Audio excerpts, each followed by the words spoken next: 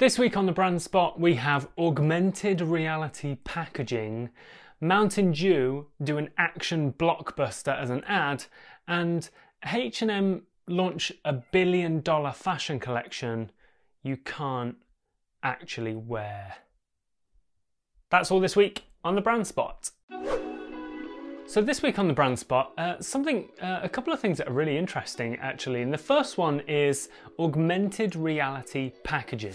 So what people are calling this at the moment is connected packaging using AR-linked QR codes. So we've known for a while that we can scan QR codes on our phone or with an app, and it will open a web page or an app or something that you can use.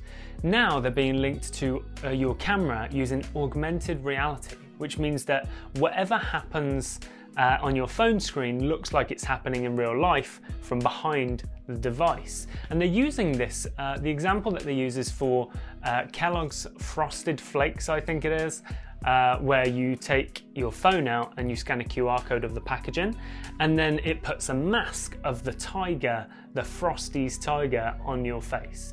And I think it's a really good concept because the way that we interact with our phones these days is through things like filters and social media, so they're really tapping into that. Go check it out, it's a really interesting article and has some really interesting information around data collection as part of it and those kinds of things. All the links for these will be in the show notes. The second brand spot this week has been from Mountain Dew, which have done pretty much a 1 minute 43 second action blockbuster movie around friends getting back together. So they're really tapping into the end of lockdown feeling of friends meeting up again and showing how friends go on an adventure together. So it's a pretty cool video. It's well worth a 2-minute watch. Again, there's links in the show notes. And finally, the H&M Foundation, which is the foundation arm to the Swedish fashion giant H&M, have released a digital fashion collection, which is a bunch of different fashion items from fashion startups around the world.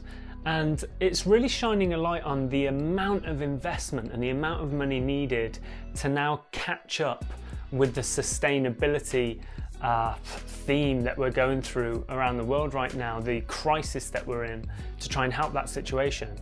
And so they're showcasing this fashion collection, and we've seen a lot of the sustainability in fashion topic come up quite a lot in the last couple of years, with launches of people like Allbirds and Zen Running Club that are making trainers and shoes out of fibers from plants and vegetables and fruit and even algae. So it's a really interesting space to be in at the moment, and actually it's looked to be a humongous area of investment at the minute that is needed to be able to offset the carbon emissions. So there are 3 brand spots for this week. Thanks for joining me. Remember, you can join our newsletter. There'll be a link in the description, and I look forward to seeing you next week on the Brand Spot. Have a good weekend.